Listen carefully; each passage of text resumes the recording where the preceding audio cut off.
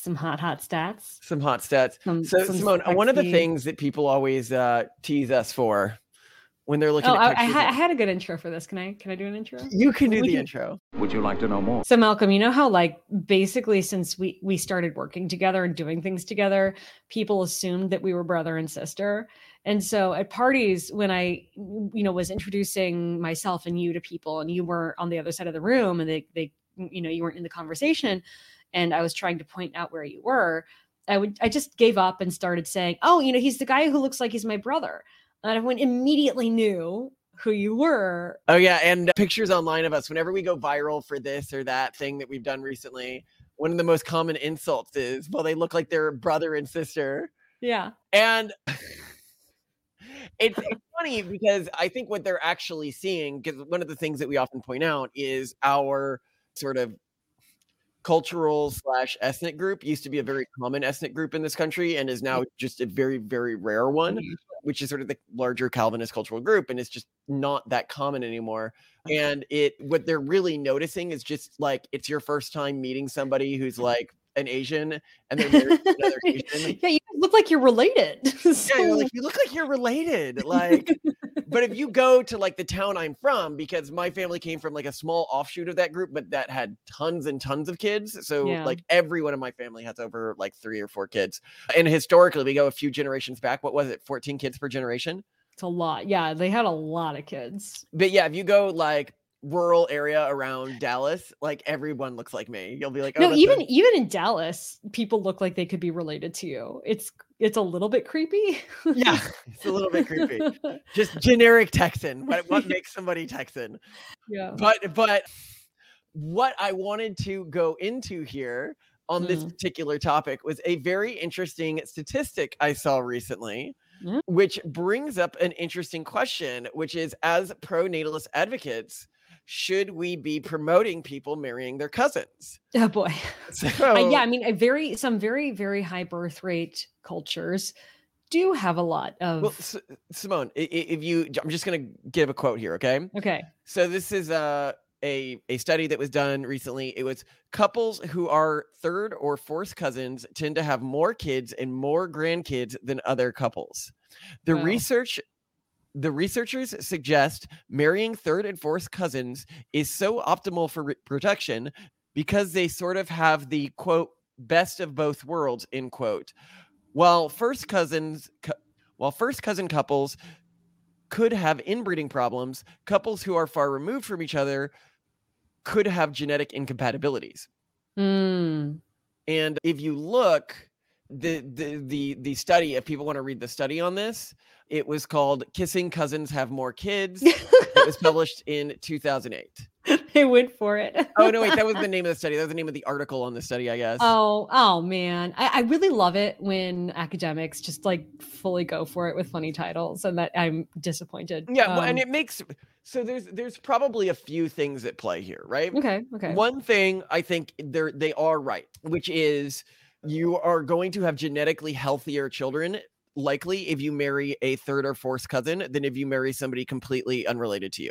I mean, like, did you read in this any like clarity on like how much the risk is reduced? Like, if you're a third cousin, are you very, very unlikely to have genetic problems? Cousin. So you may not know this, but the most common marriage type in the world. So this is if you're talking not in terms of number, like, for example, if I say something like, what is it? I think it's like 85% of all human cultures are polygynous, i.e. it's one man, many wives is the norm for people who are wealthy within those cultures. Yeah. I don't mean that percent of people in the world, because the most successful cultures are obviously the monogamous ones.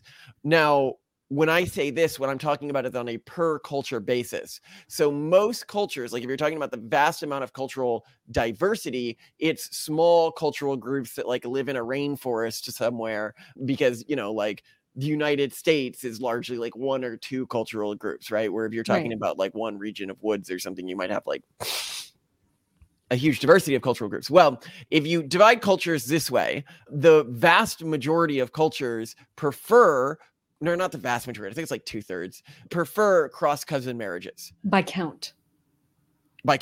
Yeah, by percent count, however you want to put it. Do they have like By cousin, do they mean more removed cousins, like third? Like, I'm just really concerned about Cross cousin means the first cousin. problems that First cousin marriages. So let's explain why they do this. See, that's This is. So do you know why you would choose a cross cousin marriage? A genetic reason why you would do this. If you're living in a small group of humans, this is for the audience too. Yes. So the genetic reason for doing this in really small communities, it's the best way to make sure that you're not marrying someone even more closely related. Like, exactly. At least you're not, marrying. They marry cross cousins because it reduces the rate of inbreeding rather than increases the rate of inbreeding, which is very counterintuitive to people. Yeah. That is because your cross cousin. So a cross cousin is the cousin of the opposite sex sibling to your parent. So that takes a little explanation. Yeah, maybe give us some scenarios too. So a cross cousin would be my mom's brother's kids or my dad's sister's kids.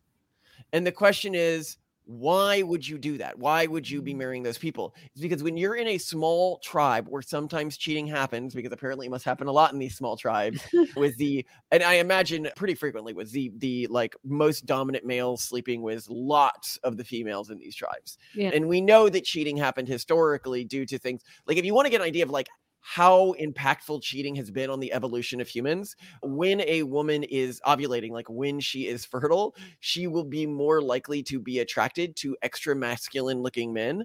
And there's a number of other changes in her behavior, which would only happen. You would only see this differentiation in what a woman finds attractive depending on her level of fertility if women were choosing like beta bucks for who they were marrying. Yeah. And then, the Chatty Von Chattington for who they were sleeping with when they were about to have a kid, because that was an evolutionarily successful strategy. So that is just like imprinted into the human genome that this was happening.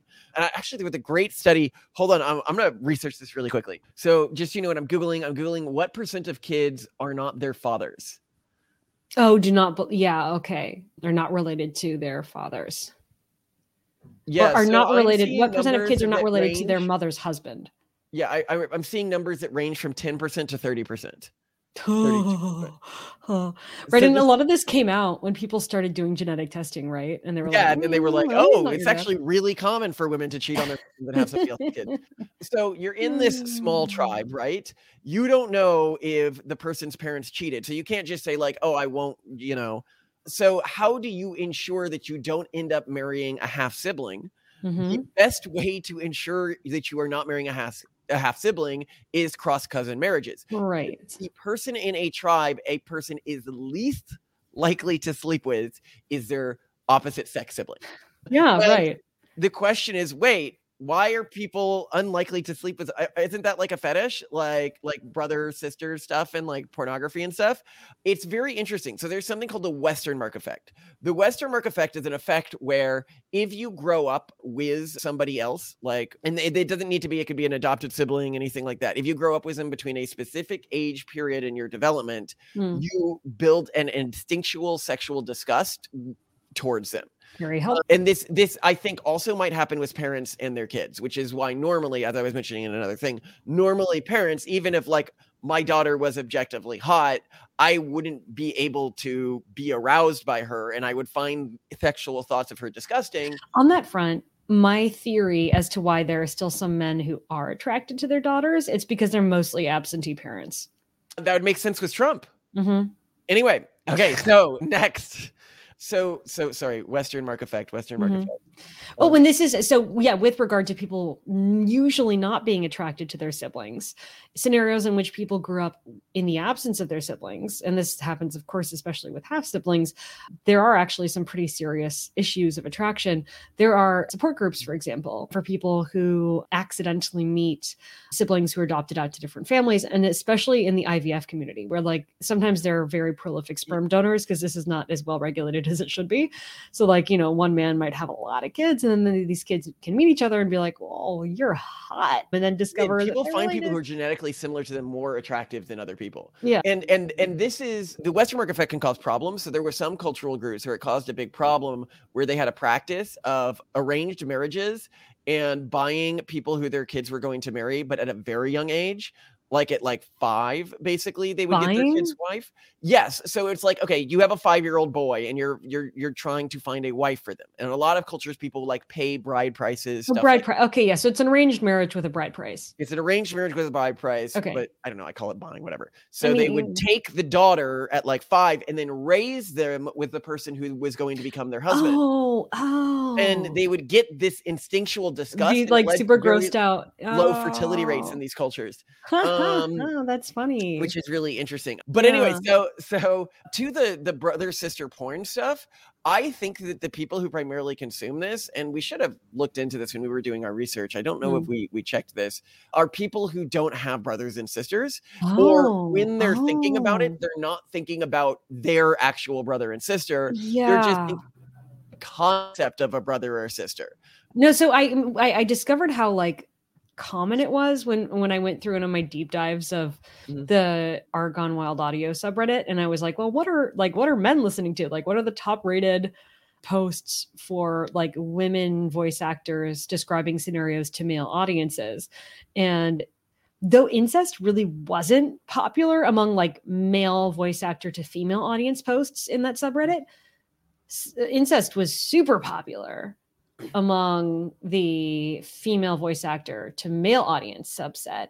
I would say that the themes were not like, oh, we're related, oh, we're brother and sister, oh my god, we're so related. It was more like, I've known you for a really long time. There's a lot of fondness and familiarity, which is, I think, that's like something that people like in intimacy scenarios. Like it was weirdly wholesome. They can't imagine becoming like close to someone in any other circumstance in our sort of fallen society. Yeah, maybe it's even a this generation thing, which is super interesting. But yeah, I think that your theory, obviously it would be worth testing and it'd be really great to see that data, but it holds to me. Like I bet that a lot of this is like only children who just would want a partner who like really knows them and understands them and has known them all their lives. And like, well, in that scenario, your goth big titty sister is totally that person, which is, by the way, like one of the themes of the recordings that I listen to. So another really interesting thing here is something else you were asking, which is like actually what genetic effects does this have? I'm really, because I've heard stories. This is well studied. Okay.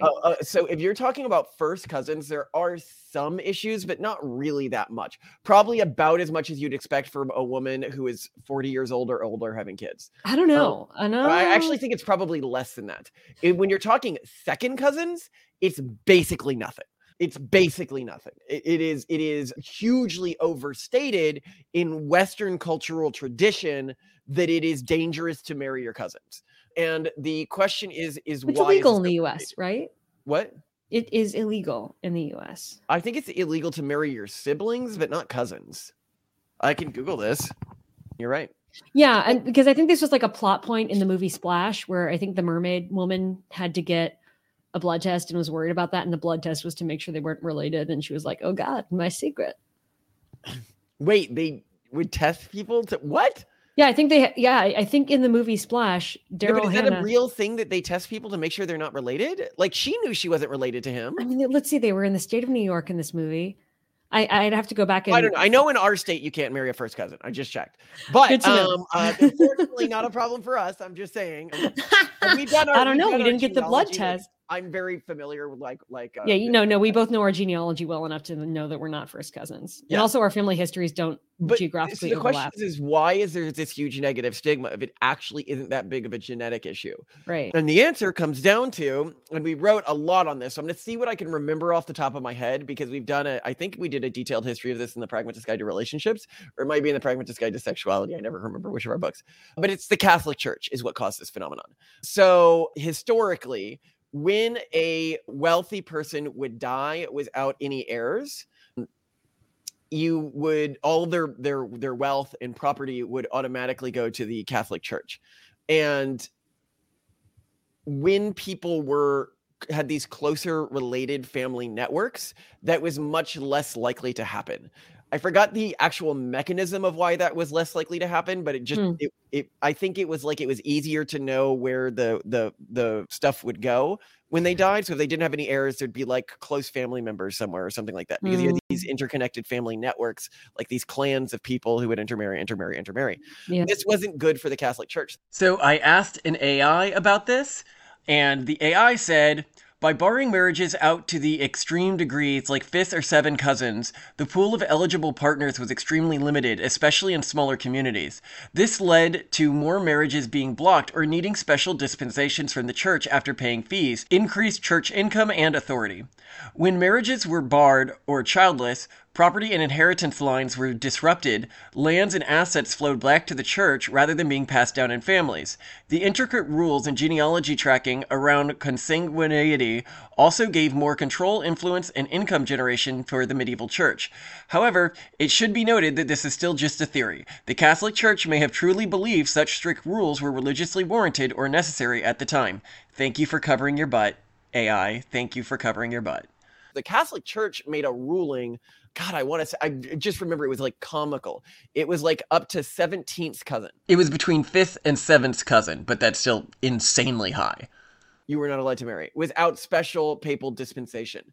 And this was used to control who could marry who really aggressively by the church, because that basically meant if you're talking like, 16th century France or something like that, you are never going to meet a human in your life who isn't a 16th like cousin. You're in some little village, like good luck. But then, I mean, I don't know if they were that cumbersome. I'm sure people got married anyway. Well, yeah, no. So if you were poor, it didn't really matter. But if you were rich, it gave the church the ability to control who could marry who. And that's what really mattered, right? It was about the money. At that point of history, they got dispensations for this all the fucking time. You just pay your fee to marry. You just basically pay a fee to the church, and that was another reason why these rules were useful. Yeah. So, but it was, obviously the fees are higher if you're richer, but all of the royal families were inbreeding like crazy. Like they completely ignored these rules. So sometimes to their detriment, right? Like the Habsburg line got a little wonky. No, massively to their detriment. So this created a really negative phenomenon where this then created a stigma in the common population, which was like, well, don't marry anyone you're even distantly related to, like third, fourth cousins, when in reality it is genetically optimal to marry a third or fourth cousin. Saying genetically optimal in a small community. Now give me a third or fourth cousin, not in a small community, period. Just in terms of having more descendants. No, in terms of having healthier descendants. So you seem to be unfamiliar with this, but there are genetic incompatibilities between people. Walk me through this, because I'm actually not really familiar with like genetic incompatibilities. Yeah, so the results aren't super high in humans. Like it's not that big an issue, but there are some negative genetic effects from marrying and having kids with someone who's distantly related to you. A lot of people will say, well, you mean who's like super, super, super not related to you? Super, super, super not related to you. Okay. So there is something called hybrid vigor that you see in other animal populations. This is like why a mule is stronger than the two animals that make it up. Like it's typically a better animal. You generally, when you have animals that are born of, so what is a mule? It's a donkey and a horse. I thought so. Yeah, and it's typically stronger, smarter, more resilient than either of the two parent species. When you have two species create an animal, an offspring that are like really distantly related, you can get a phenomenon called hybrid vigor, where these individuals like dramatically outperform other individuals. So what you're actually looking at is, if you're talking like interethnic marriages, right? You might actually end up with genetically more fit kids than distantly related people of your same ethnicity. Interesting. Yeah. So if you're looking at like optimize for genetics marriages, the two probably best are going to be interethnic marriages from like really distantly related people, and people who marry fairly close, but not like siblings or first cousins. So like second, that's really interesting. cousins. Yeah. Well, and I guess the easiest way to marry someone who is more likely to be genetically similar to you, if you're marrying within your own ethnic group, is to look for an inherited cultural match. So if like both of you have a Jewish history or an Islamic history or a Calvinist history or a Catholic history, then you're more likely to be of a group that like kind of was relational within the past. Well, that's what we would recommend. I actually think that all of the effects we're talking about here are like basically trivial. It's like a fun game to talk about them, but certainly I wouldn't optimize who you're actually marrying off of this sort of stuff. So you're not saying we should go on 23andMe and find our cousins and then reach out to them and be like, BT dubs. Use that as a marriage platform. No, I am not saying do that. So there's also other effects that could be at play here. It could be that less wealthy people have more kids than more wealthy people. Less educated people have more kids than more educated people. Those two things probably correlate with people who marry like first cousins and stuff like that. So, there's probably a lot of other factors at play here. I assume the study probably controlled for that, but hey, it might not have. Who knows? But I have a lot of time people are like, here's the thing I bet the study didn't control for, and they don't go to check to see if the study controlled for it. And I'm almost certain the study controlled for that. So I'm just going to throw out that. See, I thought. But anyway, so hold on. Okay. The actual genetic effects of all this are trivial, completely trivial. Like I would not take this into account. I would say, yeah, do marry somebody who has like a similar world perspective as you, which can often be like a shared history of religious perspective or something like that. I think that's just useful from like a marriage and cultural fidelity standpoint. It'll make it easier to pass your culture and your values down intergenerationally. Right. But outside of that, the positive effects you would get from any of this are pretty trivial. And it's mostly, we made this episode to have a funny title about people marrying cousins, because people would guffaw and be like, no. And then we talk about some data and some science and some kinks. And isn't that what based camp is all about, Simone? That and religious craziness. We only talk about sex, politics, and religion. As one should. Very appropriate. Keep it on. But wait, do you have another thought on this topic, Simone? I thought your original pitch was really going to be just, your third or fourth cousin is more likely to be intuitively culturally aligned. So even if, one of you became Baptist and the other one's an atheist, your intuitions that like had shaped your family over generations that ultimately I think affected their sociological traits that are genetically coded would be more compatible. That's where I thought you were going to go with this. And so maybe Simone, as genetic selection technology gets better and gene editing gets better, it will become easy for people to be able to marry their siblings without the negative genetic effects that we have today. To just fix it. Yeah. What do you think that should be allowed, or do you approve of what are, and let's be clear, like it is eugenics for a government to say, we will make it illegal for people to marry their siblings or cousins because of the negative genetic effects that has on their offspring. So do you support that type of eugenic regulation? So intuitively, I could never condone a policy that allows for, unnecessarily people to be born who suffer from, pretty serious conditions. And these can be, just like crippling, either life shortening or life, they'll never be able to live independently. Like I cannot condone that. So I cannot condone like sibling marriage and to a certain extent, even cousin marriage, because I've heard of these devastating effects and I can't deal with it because I care a lot about babies and children and people. And I hate that. I hate that I care, but I do. Now, if we could just eliminate that, I don't even think that society is as grossed out by sibling marriage as we would like to think. When you look back at like the Egyptian gods and the Greek gods and like Japanese anime being weird about like twins being romantically entwined. Like there seems to be what's up with all that? That's interesting. There seems to be a deep human intuition that's like kind of hot for sibling relationships and sibling romances. Even when you look at like the Hunger Games, there's a District 1 sibling like group that kind of has a little bit of I'm sure there's some slash fiction there. Like, I wonder, it's like conceptually I understand, but the Westermarck effect, and you grew up basically as a single kid, so you wouldn't have the Westermarck effect as strongly as I would.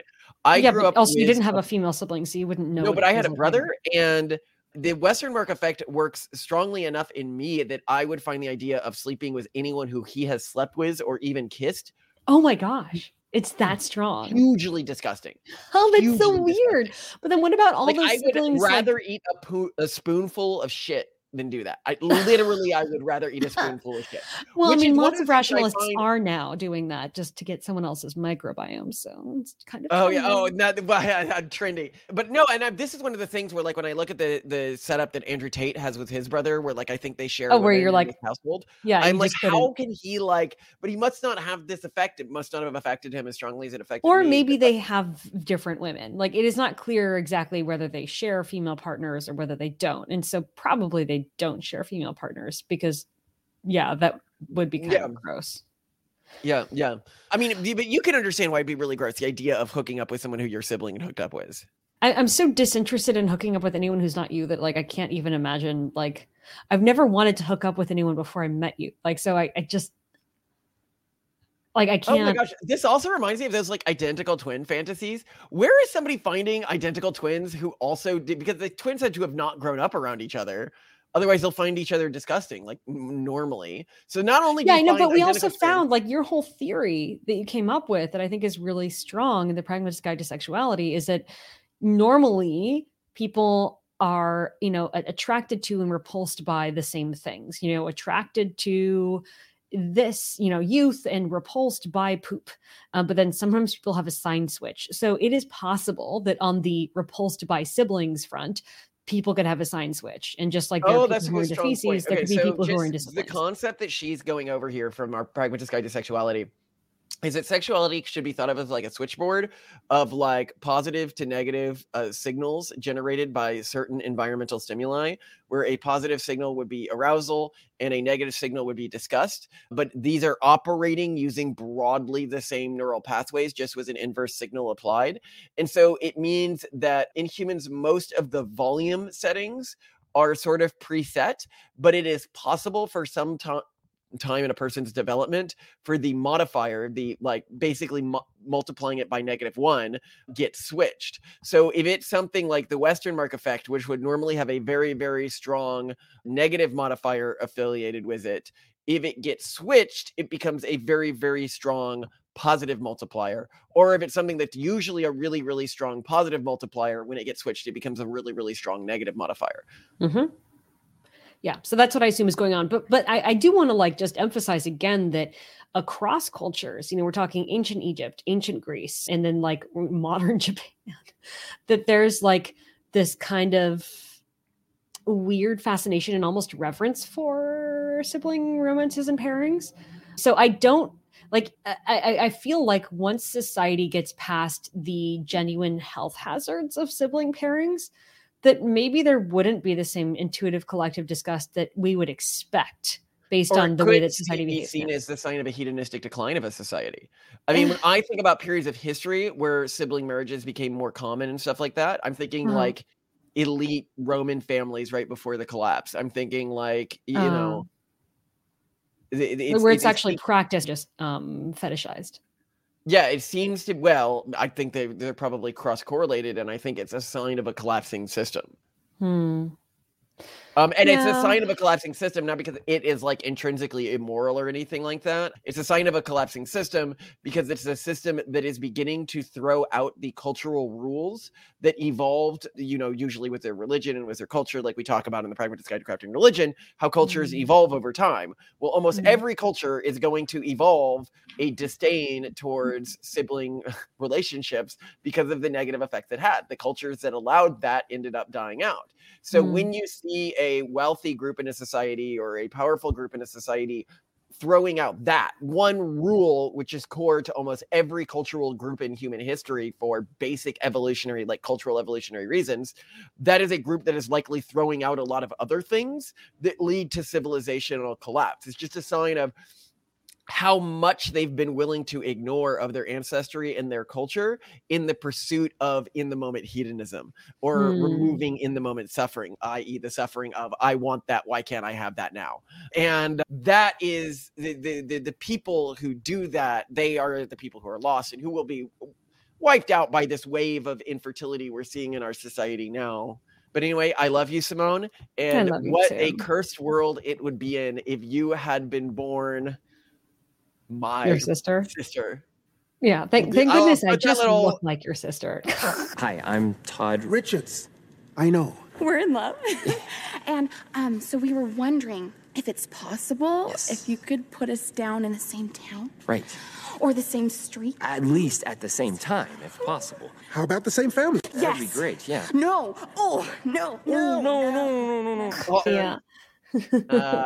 I love you I too, love you to gorgeous. death, Simone. Thank you so much.